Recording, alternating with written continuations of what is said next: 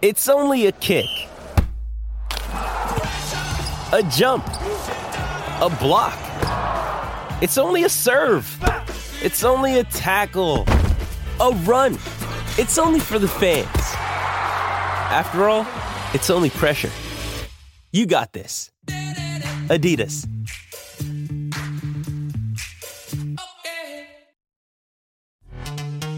This episode is brought to you by Pepsi Wild Cherry. Pepsi Wild Cherry is bursting with delicious cherry flavor and a sweet, crisp taste that gives you more to go wild for. Getting wild may look different these days, but whether it's opting for a solo Friday binge watch or a big night out, everyone can indulge in their wild side with Pepsi Wild Cherry. Also available in Zero Sugar. So grab a Pepsi Wild Cherry and get wild.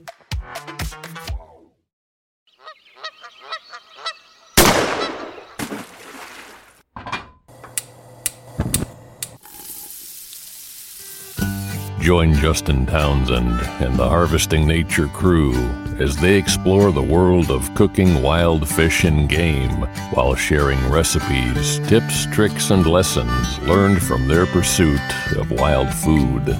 We sure hope you ate before the show, 'cause you're gonna leave hungry. This is the Wild Fish and Game Podcast. Hey everybody, welcome back to Harvesting Nature's Wild Fish and Game Podcast. You got your host here, Justin Townsend, and tonight we've got a very special guest. We're going to talk about an awesome project and television show that he's got going on, and we'll get into some food sustainability, some wild food conversation, hunting, fishing, the whole shebang, what we'd like to talk about.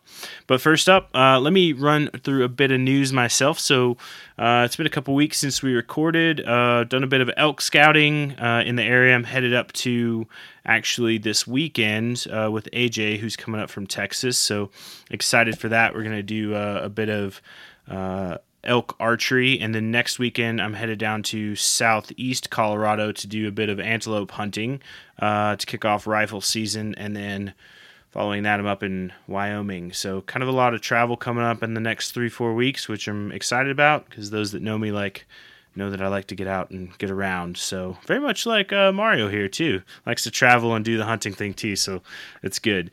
But well, let's see, outside from that, so we are working on the fall issue of the Harvesting Nature magazine, so that should be out here in October, putting the finishing touches on that. Really excited. We've got some small game recipes. We've got some antelope recipes, elk. We've got an elk feature story, some other cool things going on, how to butcher a whole goose, like tons and tons of cool things happening as always in the magazine. So if you haven't already, go subscribe to our electronic magazine, or there's still time to pick up our summer issue or spring issue in print on demand if you like. And then aside from that, we're in the final stages production of our small game blend for our spices and our waterfowl blend. So both those should be coming out here in the next few months. Pretty excited about those. As always, small batch tested. We like to say chef tested, hunter approved for our spice blends. So definitely a fun testing phase on all various types of meat with that. So look for those. And then also, too, we have a Facebook community page some of you may not know about. It's called Eat More Wild Game. If you go there, that's our page. You can check us out and interact with the majority of our crew there. We're on there chatting, answering questions, asking questions, sharing cool things, but it's a more intimate way to hang out and chat. So, but aside from that, I think that's all I got for updates for me, so I'll go ahead and introduce our guest. Our guest today is the owner and executive producer of Man Eats Wild television series, airing on the Outdoor Channel, where Season 2 just premiered. Congrats on that. He has owned global award-winning restaurants and has over 25 years of outdoor adventure experience. He's been all around the world harvesting food in the most extreme environments, and I'm really excited to chat with him tonight. So please welcome Mario Calpo to the Wild Fish and Game Podcast. Welcome, Mario. Hey, Justin. How are you, mate? Good, man. It's good to have you on. It's a pleasure. I'm really excited. I've been excited to get on this podcast all week, actually. So we're finally here. That's good. Nice. It's as a chef as well, it's always good when you can find the intersection of hunting and cooking and just get to talk about both with someone who's also equally passionate about it. Yeah, absolutely, man. That's our lives, right? Yep. So if you could you tell us a little bit about yourself and where you're from and how you got into the outdoors? Sure, man. I'm 38. I feel like I'm about 58 because I'm always outside and my body's hurting. But I'm 38 years old. I'm an ex-restaurateur. I say ex because I gave up the restaurant game probably about 10 years ago, where, the outdoor lifestyle and wild game and TV series took over. But I also used to be a professional hunting guide and had a lodge in New Zealand where I would take, all sorts of people from around the world out on expeditions, hunting small game, large game, waterfowl, everything really. And then after that, that's when the show sort of came about. But it's really Man Eats Wild as my show is really a combination of all the unique skill sets that I've sort of got over the years through the restaurants and the guiding business. And it was just like a way of showing what I love doing to a lot of people. And I'm absolutely loving the journey. I now live in America. As you can hear, I've got an Australian accent. So I'm originally from Australia.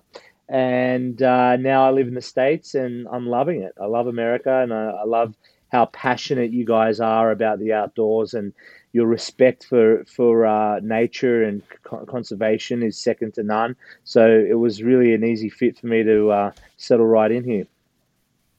Nice. And so what was it like growing up sort of hunting and fishing in Australia? Yeah, it's a little bit different because, there's a lot of things that can kill you in Australia. It's pretty even a little spider you got to worry about. So I could say it's a little bit more relaxed here. At least here what's going to try to kill you. It's normally big and has big teeth. But the things over there can be really tiny and unassuming. But it's definitely different. Like we don't, we have all sorts of crazy things to hunt. We've actually got some really cool deer species. Quite a big variety of deer species. Some tropical sort of jungle deer, and then we've also got your typical high mountain sort of stuff. And then of course we have all the crazy things like humongous sharks and crocodiles and things like that. But yeah, it's great. I mean, I'm lucky because I get to travel the whole world, so I really do get to try everything as far as food and harvesting. That's awesome. So I saw too on the preview of your show that you do a bit of spearfishing. Did you do that growing up or something you got into later? I'm not going to say I'm the best spear fisherman, but I definitely love it. So if that counts for anything, I'm really good. But I've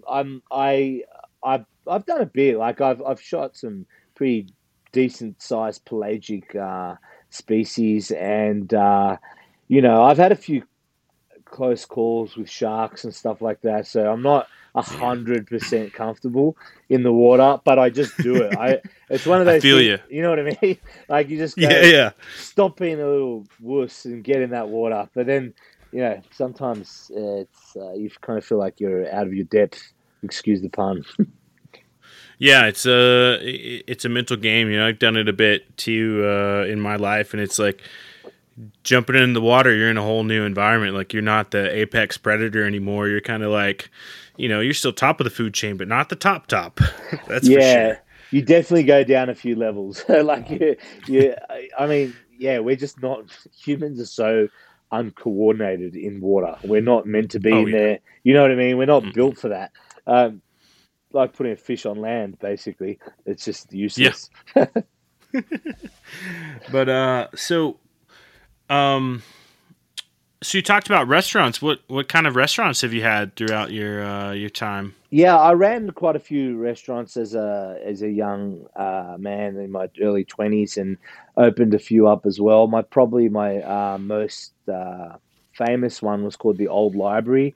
I had a really famous chef, Italian celebrity chef there named Danny Russo.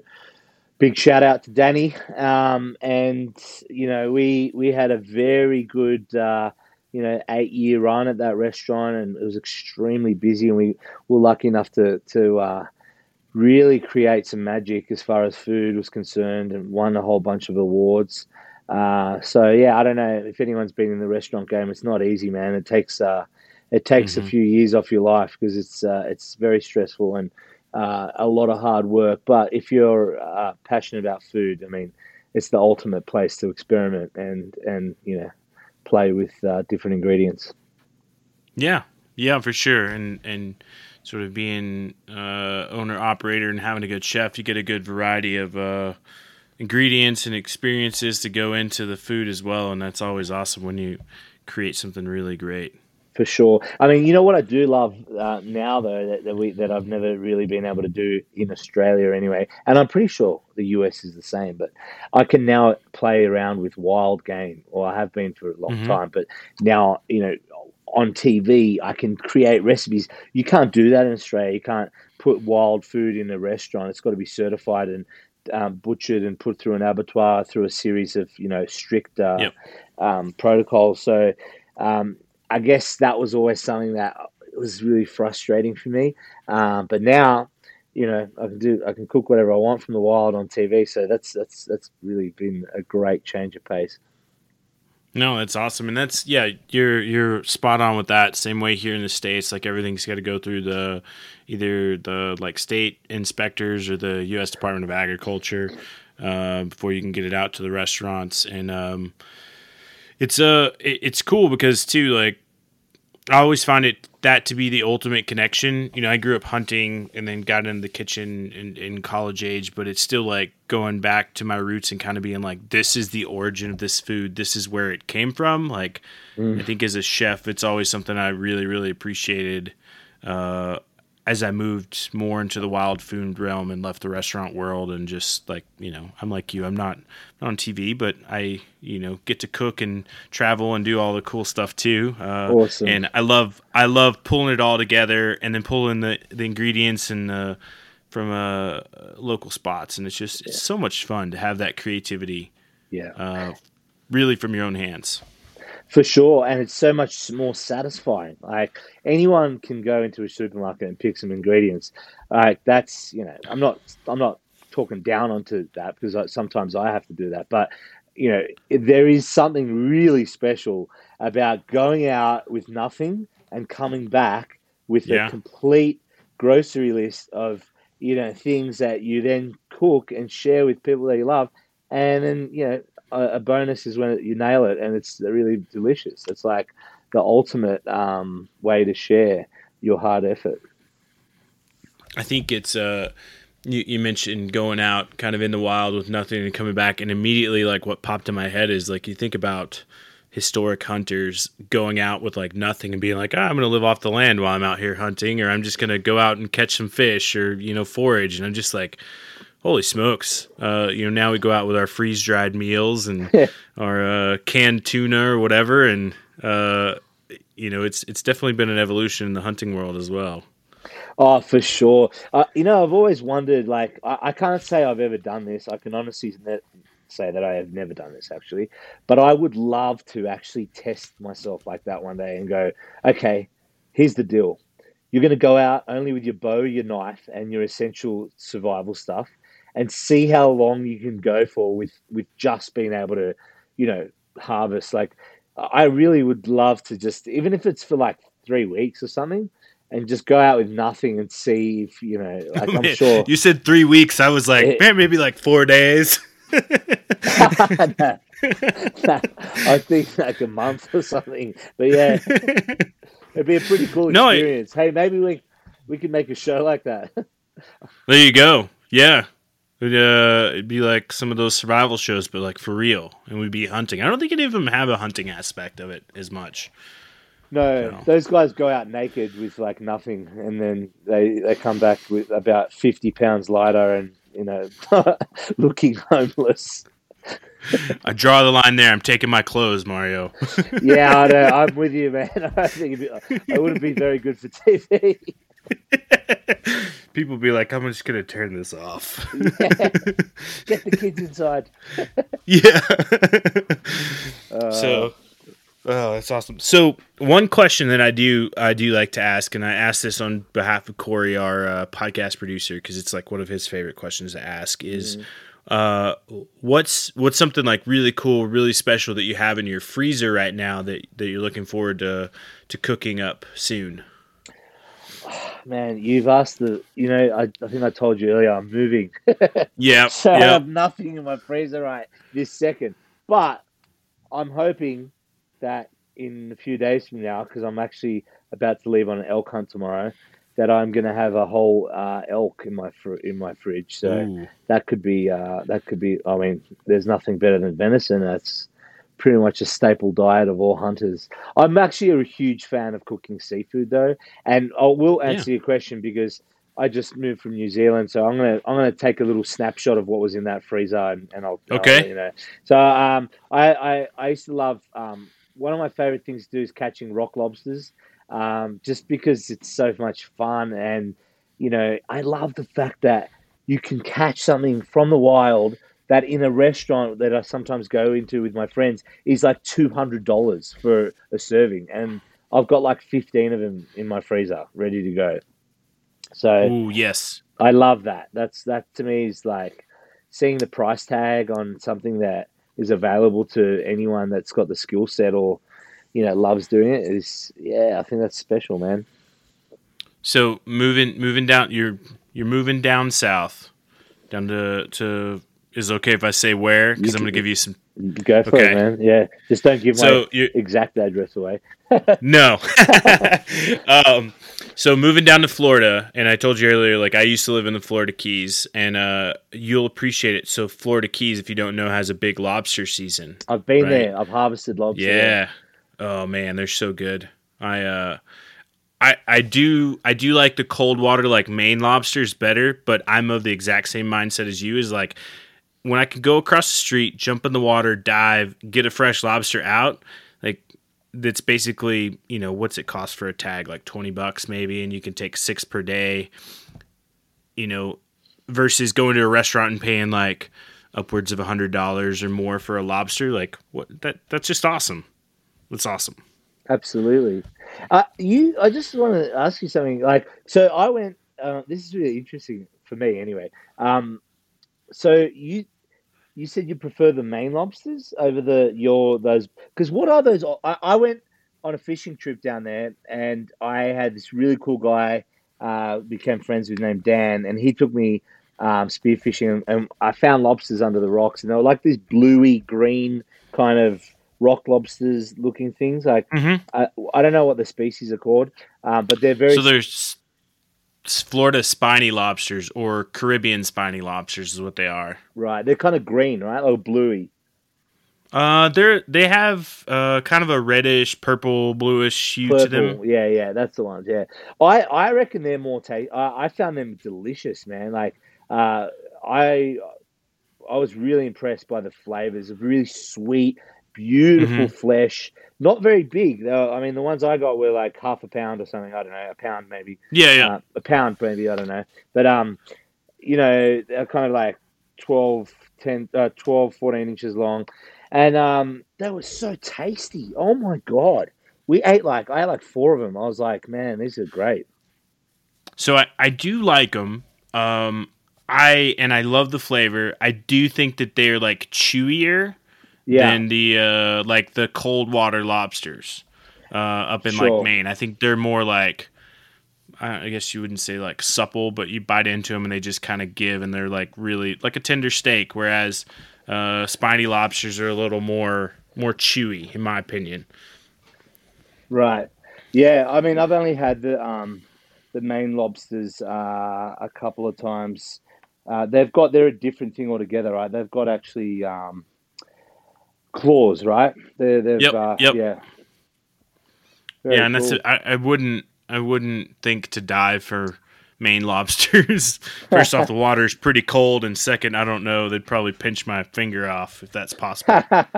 Yeah, we'd freeze our asses off. You wouldn't get many out, man. You'd probably get one out and you go, all right, I'm done, guys. Yep. Yeah. I need a heater. But so let's talk a little bit about your show. Sure. So for those that may have never seen it, kind of what's the concept of the show? Like start from the beginning, I guess. Yeah, well, my show is all about harvesting food from the wild and reconnecting people to where their food comes from. Because I strongly believe, Justin, that as a society, we have become completely disconnected from our food. People have no idea what they're eating, nor do they know where it comes from. And I really had this strong urge, especially after being a restaurateur and especially after being a guide, to reestablishing that connection and reconnecting people to where their food comes from. So essentially, what I do is I go and travel all around the world, and I harvest food from the wild and cook amazing, well, at least I think they're amazing, cooking segments. So I also in the process, showcase different cultures and different cuisines all around the world. And a lot of the time it's new to me. Like it's, for example, like I was just in Africa and I went there and learned a whole bunch of new recipes and different ingredients that obviously you can't get in America. And so, a lot of the time it's actually a learning sort of experience for me as well.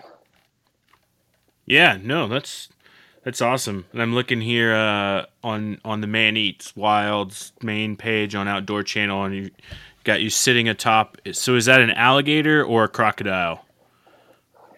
Yeah, I think if it's you're like holding its mouth. Yeah, that's a really big crocodile.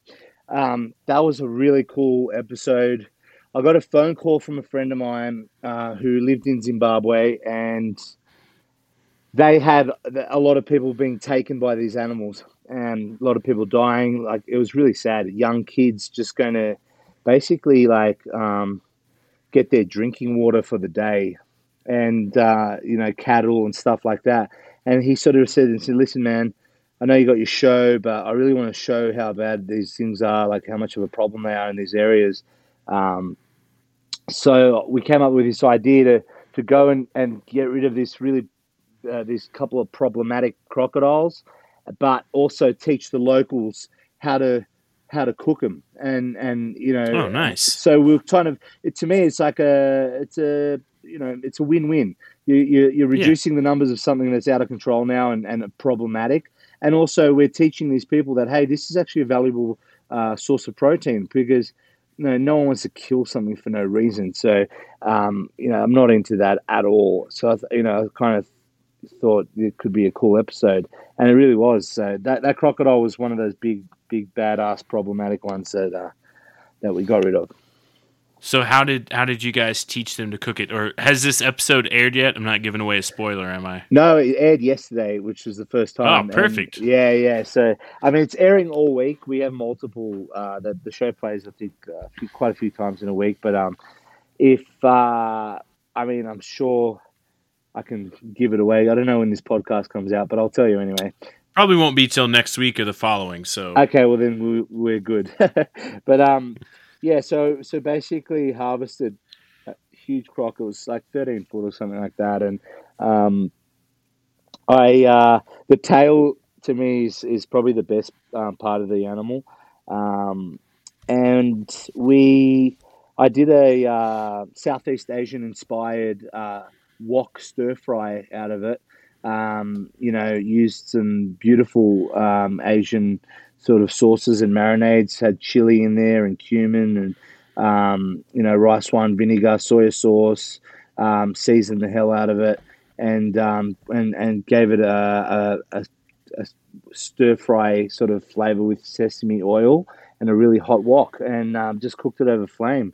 It was really tasty. It was pretty spicy, but the Africans were like, "Whoa, we've never really, I know I thought like African food was, spicy." But yeah, spicy. right? I guess it depends on where you're at. Yeah. Well, in Zimbabwe, it's not because I almost like their mouths almost like hit the top of their heads, man. Yeah. That's awesome. I went out. What was it? Two years ago, 2020. I drew alligator tags down in Florida and went out and had a pretty rough week and ended up coming up without any alligator. And then one of my good buddies, Adam Steele, he helps out with some of our butchering camps and stuff like that. But he runs like a processing place just north of Orlando, and he had some alligator meat and basically gave me like a sympathy package of alligator meat. And I brought it back and cooked it up. And I don't know the nuanced differences between crocodile and alligator, but I made a pretty delicious like paella with it, Nice.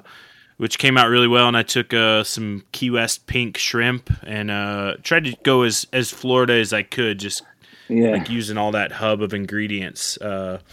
But man, it's such a good meat, and I think I think it's something people will get a little intimidated by, and I don't think that they should.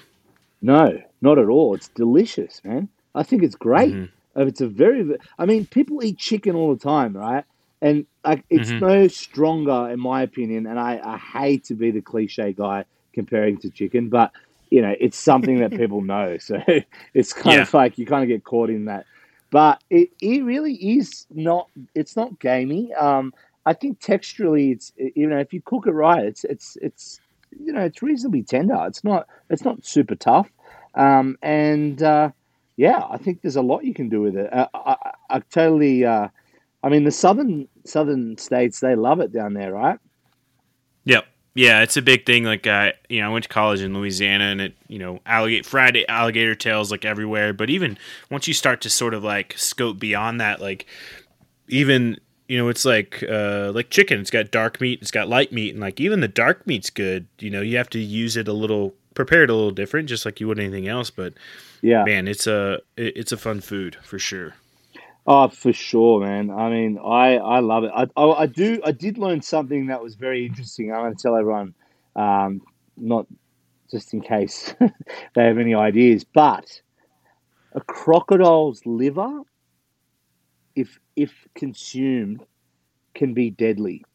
And if you dry it out and eat it, it's extremely deadly. Like I'm talking, really?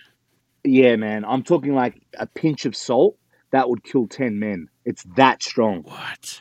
Yeah, because when we were there, I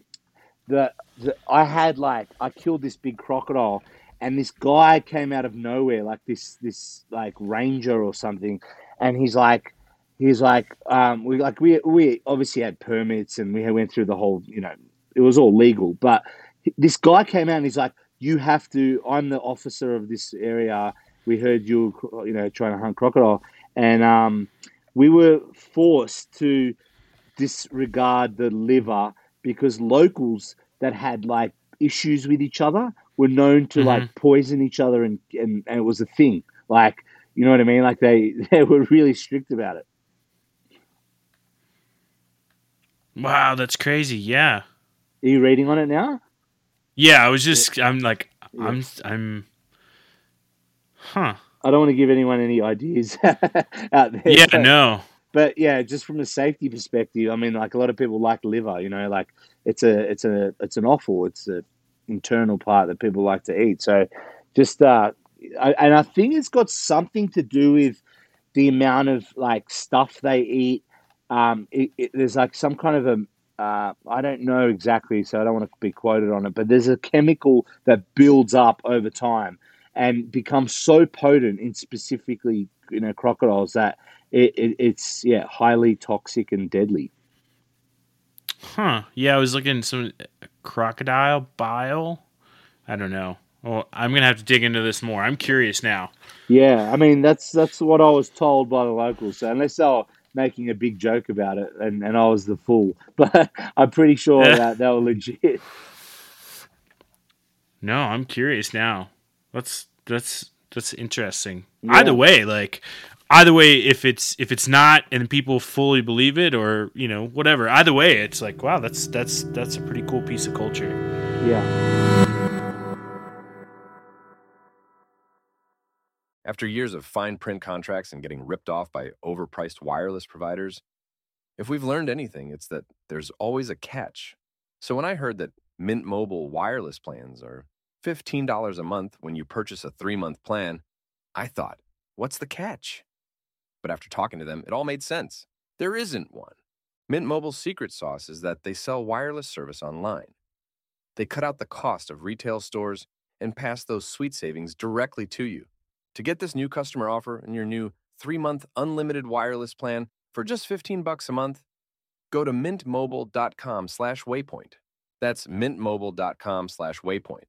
Cut your wireless bill to $15 a month at mintmobile.com/waypoint. Additional taxes, fees, and restrictions apply.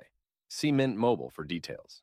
Eating better is easy with Factor's delicious, ready-to-eat meals. Every fresh, never-frozen meal is chef-crafted, dietitian-approved, and ready to go in just 2 minutes, including Calorie Smart, Protein Plus, which is the one I like, and Keto. Get started today and get after your goals. Discover a wide variety of easy options for the entire day, like breakfast, midday bites, and more. No prep, no mess meals. Factor meals are ready to heat and eat, so there's no prepping, cooking, or cleanup needed. Sign up and save. We've done the math. Factor is less expensive than takeout, and every meal is dietitian approved to be nutritious and delicious. Head to factormeals.com/waypointpod50 and use the code waypointpod50 to get 50% off. That's waypointpod50 at factormeals.com/waypointpod50 to get 50% off. So what are some other places that you visited that you really enjoyed? On that trip, I was lucky enough, I should say, to go to Namibia, and I hunted in the Namibian desert, which was really cool, and which I had really hard access. So I actually got a hot air balloon and got dropped off in the middle of the Namib desert to hunt oryx. That was seriously cool. Did some stuff in the Seychelles, which was amazing. Anyone out there that loves fly fishing or saltwater fly fishing, I can highly recommend the Seychelles, particularly a place called Alphonse Island. That was where's that at? It's in the Seychelles, so it's as far as it's off the coast of South Africa. Okay, about got it. 3-hour flight off the coast of South Africa, in the middle of the Indian Ocean. It's a tiny little dot. It's really seriously small, but it has you could be the worst fisherman on the planet. In fact, you could not even fish before, and you're going to catch crazy fish. It's that. The ecosystem is just thriving there, man. It's really untouched. I was lucky enough to catch sailfish on a fly rod. I caught a 4-foot giant trevally, permit, milkfish, bonefish. I caught this humongous ruby snapper, which probably was. I'm going to say it was the best eating fish I've ever had in my life. Ooh. Yeah.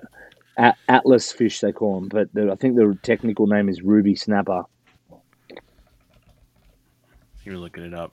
I'm super curious. Sorry, I Google everything as we're talking about it. Oh, that's cool. Yeah, it looks like a gigantic. See if I can get a photo I can show you here. It looks like a gigantic goldfish, those goldfish that you have in the. Oh yeah. Yeah, you see it? I see. Oh, those are cool. Really good. I like all the different snapper varieties. They generally that meat quality of fish is just phenomenal. Yeah, you see that? Oh yeah, that's a nice size one too. Yeah, it was probably about 45 pounds, 50 pounds. That's good. That's a good bit of meat. Yeah. Oh man, it was delicious. It was beautiful, flaky, soft flesh, and it absorbed every bit of flavor that I put on it, man. It was just and succulent, just juicy, not too oily, skin crisped up really nicely. It was gold. Ooh, that's awesome. So on the show too, I'm gonna bring us back around because I want to hit on like your four sort of tenets here, and I guess so in those, through our conversation, I've learned resonate pretty personally with you is kind of like a good personal motivator for why you're a hunter and angler. Is obviously the food side of it, the sustainability. So sustainability, learning different cultures, cuisines, understanding where your food comes from, and sort of the health benefits. Was that sort of a natural thing for you to shape it that way, or was it something that you're like, let's lean a little bit into it? I want to combine several passions, or yeah, it was kind of like, it's just the truth, like that's all it is really. And that's all I want to tell people. Like, this is not my perception, or, I'm not beating a drum that's like, hey, this is what I think. This is like factual stuff, right? Yeah. We're not, and I feel like as consumers of food, people have been misled, like badly, right? Because it's like pharmaceutical companies. It's the same crap. Like, they give you this drug, then you get another symptom from it, then you've got to take another drug. And really, you could, like in most cases, actually not even get the illness if you ate right to start with or looked after yourself. So this is really me just trying to say, hey guys, if you just think about what you're putting in your body, and you look into this a little bit, you'll actually find out that organic and wild, which is probably the best, but natural food in general is going to make you live longer. You are going to feel better. You know what I mean? Like it's not So that was something that I learned from a combination of obviously harvesting food myself, but also the restaurants and just the world in general. Like you look at, man, I got to say, like America was a big shock to me when I first got here. 40% of Americans are obese, and 40 million people have diabetes. That's not a genetic thing. This is directly related to the food we're eating. So, I mean, it doesn't matter how you look at it. We never used to eat that way. We used to eat naturally. We were hunt and gatherers, right? And I'm not like, paying out on people, but it's just like the fact. So I think if we can spread a message of, helping people choose the right food, inspiring people to get out there every once in a while and harvest your own food and get outside, I think it's a great message, man. I think it's really positive. No, I agree with you, and I appreciate the authenticity that you bring to it as well. As like, hey, this is me. This is what I do.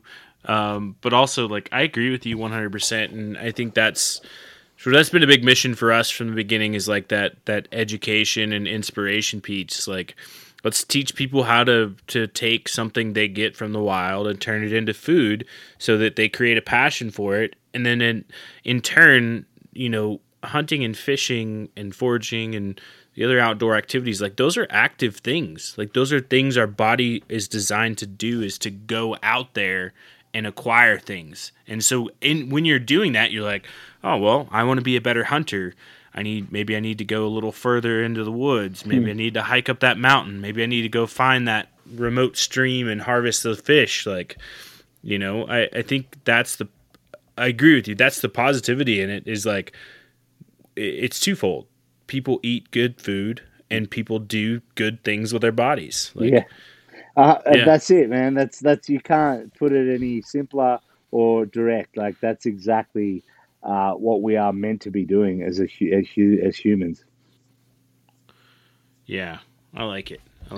Yeah, and it's, what the other thing I'll say as well is, people don't think, oh, well, like I can't go to the supermarket, like I can't go out hunting every day to get food. But what they don't actually like, what's really like one thing I find, I just feel like saying to people, hey man, you don't get it. Like one elk or one deer is so much food. Like you couldn't eat that by yourself in 6 months. Like it takes months to eat a whole beast. You know what I mean? Like so, you don't even have to. Like let's just say you shot 1 or 2 pigs, a deer, and went fishing, half a dozen times, like, relatively decent sized fish. That would be enough food probably to feed you for like 6 months, maybe more. You know Yeah. what I mean? So, and then, you know, say you had a veggie patch at home, or you found a good organic, you know, farmer's market in your house. That's it. You're good to go. And like that would be enough.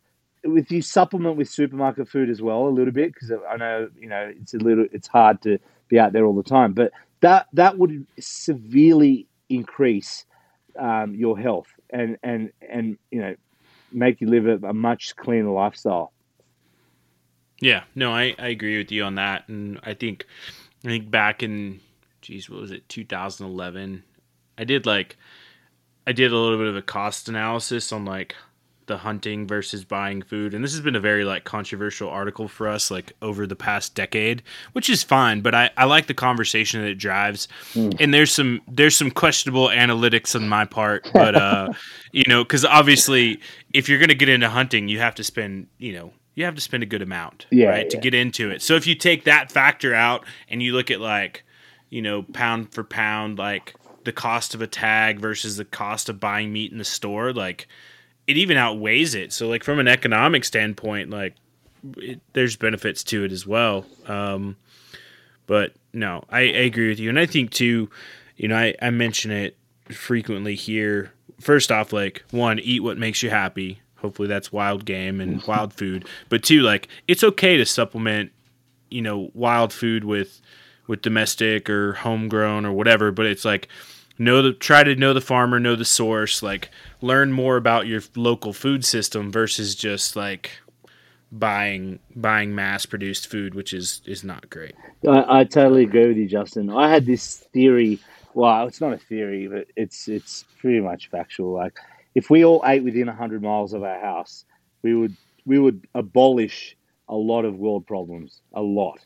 You know, we would really make a huge dent in the carbon footprint of transportation of food, and you know, like it's crazy. Like when I realized when I lived in New Zealand, this is when I really realized it. A friend of mine was a fishmonger, right, and he had commercial fishing boats. And, you know, we used to wonder why we could never find the fish that he was catching in the shops. I'm like, what do you mean? Well, why can't we buy yellowtail kingfish, right? What you guys call amberjack, which like there's heaps of them, and you know they're in abundance. And he's like, oh no, they all get shipped to China. And I'm like, what do you mean? And he's like, yeah, well, and so do all our lobsters and our crayfish and our abalone and that's like, I find that not that I have anything, like, don't get me wrong, I'm not having a go at China specifically. It happens all over the world, but this is just an example. And, you know, what I was, you know, gobsmacked by that is that we're literally raping the earth in one area, like huge fishery. You know, there's 2 billion people in China and a tiny little country like New Zealand, and it's just getting smashed. And longliners and all this other stuff. And all this stuff's going across the other side of the world. So, you know, I mean, how long can we sustain that for as a planet? You've got 7 billion people. Like, you know, it's not a factory that just keeps pumping out products. This is Mother Nature, man. So eventually it's going to get to a point where, you know, I think it's already getting to that point. So that's another really valuable message to get across to people is, you know, we should be trying to look at locally sourcing all our food and especially organic matter. And I think, too, looking at it from a seasonal standpoint as well, and I think that plays into that 100-mile radius, too, is like you can't grow everything all year, right? So sometimes it's like, all right, well, you know, maybe I'll do without apples because my apples aren't fresh. Maybe I'll do without tomatoes because tomatoes aren't fresh. Or maybe I'll eat canned tomatoes that, you know, I made in the summer. Like, there's definitely, you know, I give a lot of respect to folks that lived before we had like a mass food system because you had to have a little bit of forethought, right? You had to think about it like, all right, we're going to harvest our garden this month and everything that we don't eat in the next week's got to get canned and that's going to take us another 2 weeks. Like, yeah, you're right. Totally. Yeah, I used to, it's funny, like you make a really valid point, man, and I'm glad you actually said that because it's true. You know, I'm always wary of seeing like summer fruits in December. I'm like, why is there figs and like nectarines and peaches like in the supermarket right now when it's like the dead of winter and these things shouldn't be growing right now. And it's like they're all gas frozen and snap frozen and whatever else. And they're actually pumped full of chemicals, man. That's what keeps them fresh to get from one side of the world to the other. But with our restaurants, we said it from day one, and we lived by the sword, man. We said all our menu is seasonal, all our menu is local, right? And with the exception of maybe one or two specials, but for the most part, we really did live by it. And like you said, it's like fresh because it's like this is what is meant to be happening right now. Yeah, and I think I give a testament. So if you're ever down in Austin or maybe you've been down there, Jesse Griffiths has a restaurant down there, Da Due Supper Club, and he does every ingredient in his restaurant is from Texas, which is awesome. Yeah, it's super cool. Super. And I love that model. One day if I grow up and find my calling again to go back in the restaurants, I think that's probably a model I would follow is like, all right, we're going to do everything from, Colorado or Florida or we're like what there's so much opportunity, but it forces you to cook to your locale, which I think is great. And that's cool. I like that as a concept for a restaurant. Maybe I shouldn't say that, but that could be a really cool, maybe call a restaurant locally grown. And that restaurant is just, no matter where you see that restaurant, the menu is from the local state. Yeah. I think you get a good following of folks. A lot of people respect that for sure. But let's circle back around to so as you're out traveling and hunting and you're interacting with other cultures, what are some cool culinary or food techniques or traditions that you've picked up along the way that Well, it's sometimes not actually the food, even just small things like the way they butcher or carry an animal out or, things like that. Like, I learned from the Maoris. Do you know the Maoris? Mm-hmm. The New Zealand natives. I do. I've got some really good friends that are Maoris that I played rugby with. Really? Yeah. You played rugby? Yeah. Yep. Yeah, I've been going strong for, since 13 years now. Wow, man. You must be a strong man. Because rugby, buddy, it makes you tough. You don't have a choice. No, you don't. You're either tough or broken. Yeah, exactly. Or both. I think that's me. Yes, and they're big guys, man. Those boys are some of the biggest human beings all South Pacific Islanders are normally, they're not exactly small people, but I went hunting, a lot of hunting with Maori boys in New Zealand when I lived over there, and they taught me, methods of it's just not really cooking, but it's more just the whole cultural thing and how different people around the world do things differently, and that's really how I learn a lot of what I know is that I pick up all these great little things that I see, and I can either dismiss them or use them, and sometimes I feel like they're things that I'm like, why would you do it that way?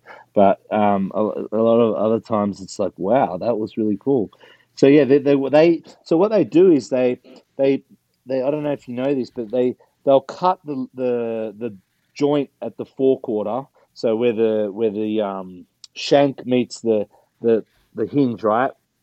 Mm-hmm. And then they'll do that on both sides, and they'll leave the ligament dangling, right? So it's just sort of dangling.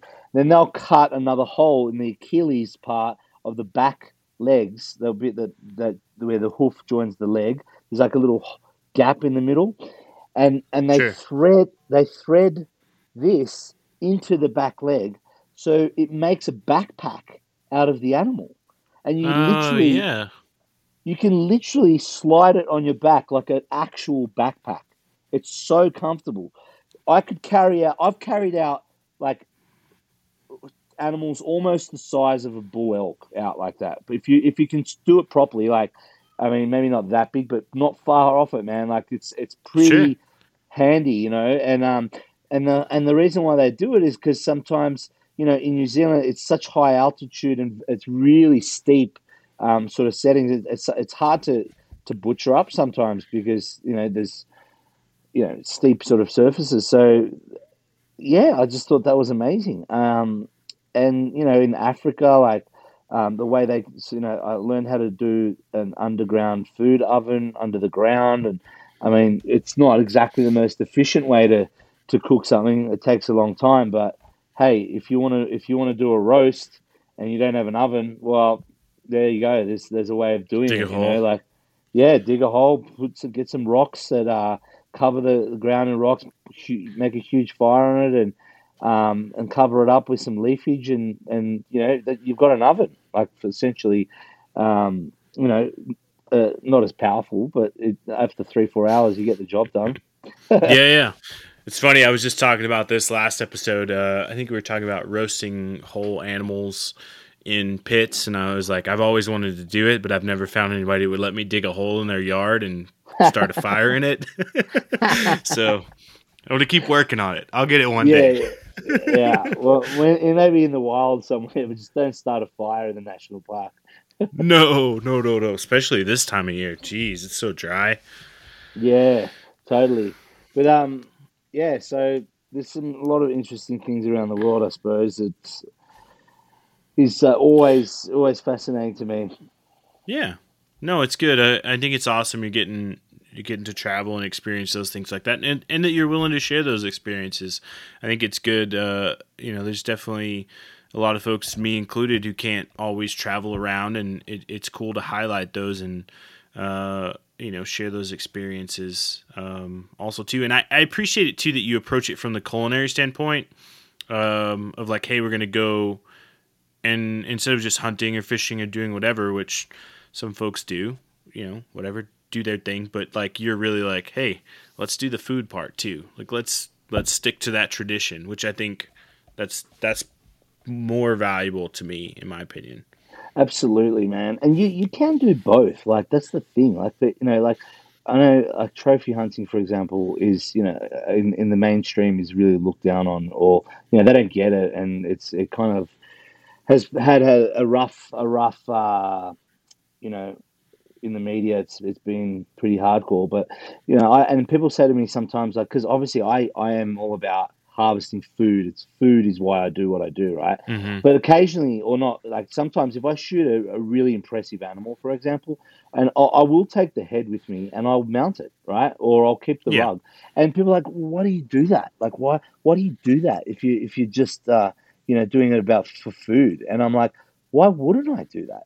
Like, the other option is leaving it in the ground to rot away and be completely wasted, or I take it and I have a memory for the rest of my life, and I've utilized that animal for food like we would if we went and bought cow beef in the butcher, right? So it's just a memory. Like it's just a way of capturing a moment and remembering, how that particular harvest went down.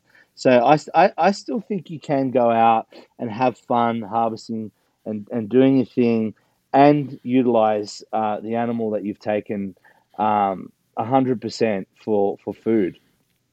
No, I'm with you on that. And like, I'm totally, I think I'm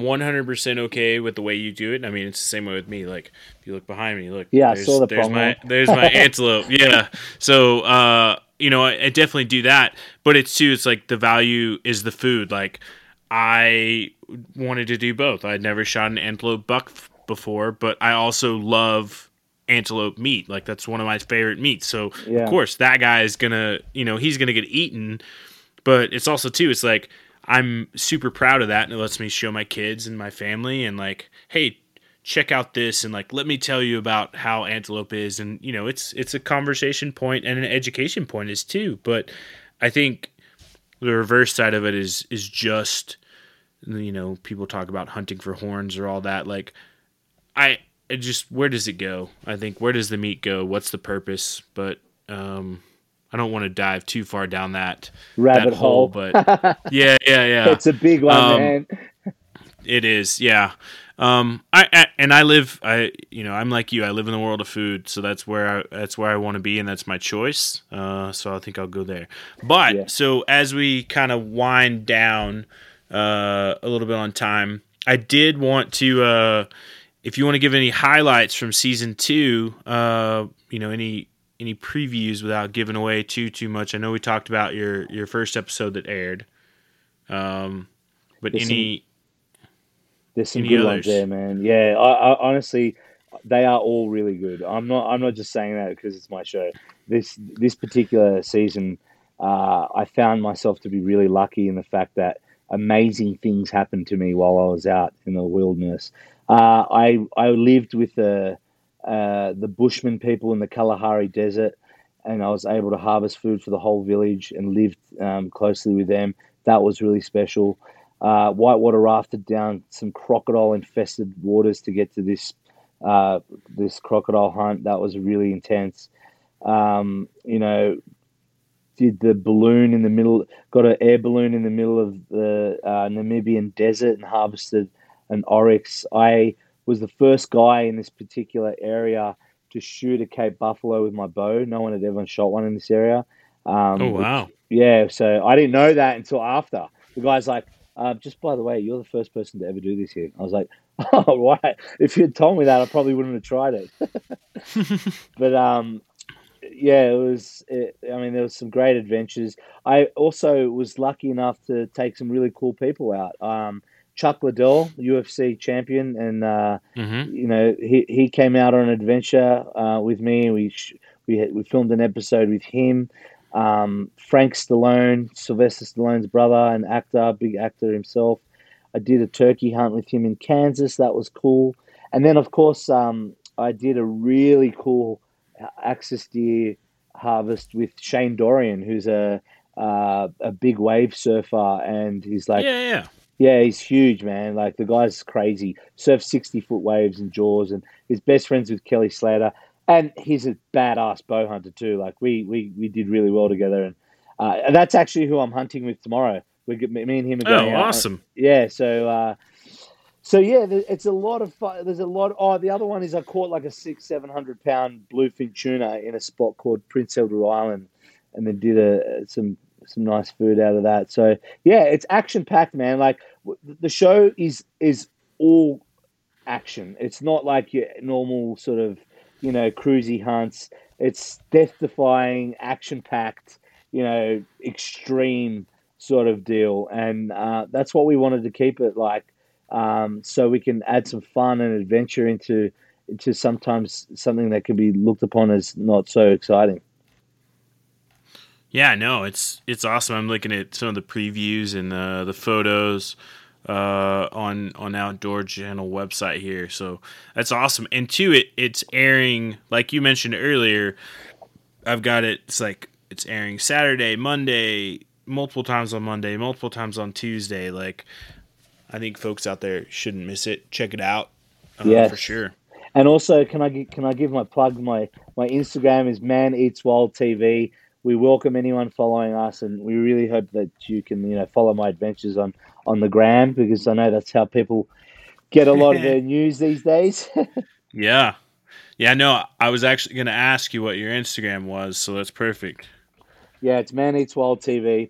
And I think our Facebook is just Man Eats Wild, but that's where you can get all the up to date stuff that we're doing, and there's great recipes on our website, and yeah, it's been a whole lot of fun.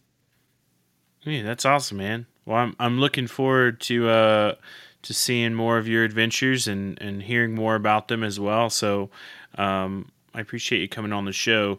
So as we sort of wind down, this is kind of the last moment where I like to offer up, if you got a last thought or an idea or question or concept you want to share with the guest, the floor is yours. If not, yeah, no I suppose my only my shout out message to everyone is, really, next time you go into a supermarket, just think about. Of course, I'm a big advocate for getting the food yourself in the wild, but if you can't do that, guys, do yourself a massive favor and look at the labels and try to get organic food, farmers markets, anything that's come from your local area. You'll be doing the environment a massive favor, and you also will be doing your health and the health of your kids a massive favor. And that's something that I'm really passionate about, and I hope we can all take something away from my show and my message in that regard. Yeah, absolutely. I echo that, and I think we hit on some great. Got to know Mario a little better tonight, and hit on some great conversation points about food and wild food and food culture and the culture of the world, which I think is great. So I appreciate you sharing all that, and thanks again for making time. Good luck on the hunt tomorrow, starting off. Thanks, Justin. You're a legend, mate. Easy to talk to. I appreciate it. Likewise. But for everybody out there, please, make sure you go follow The Man Eats Wild TV over at Instagram.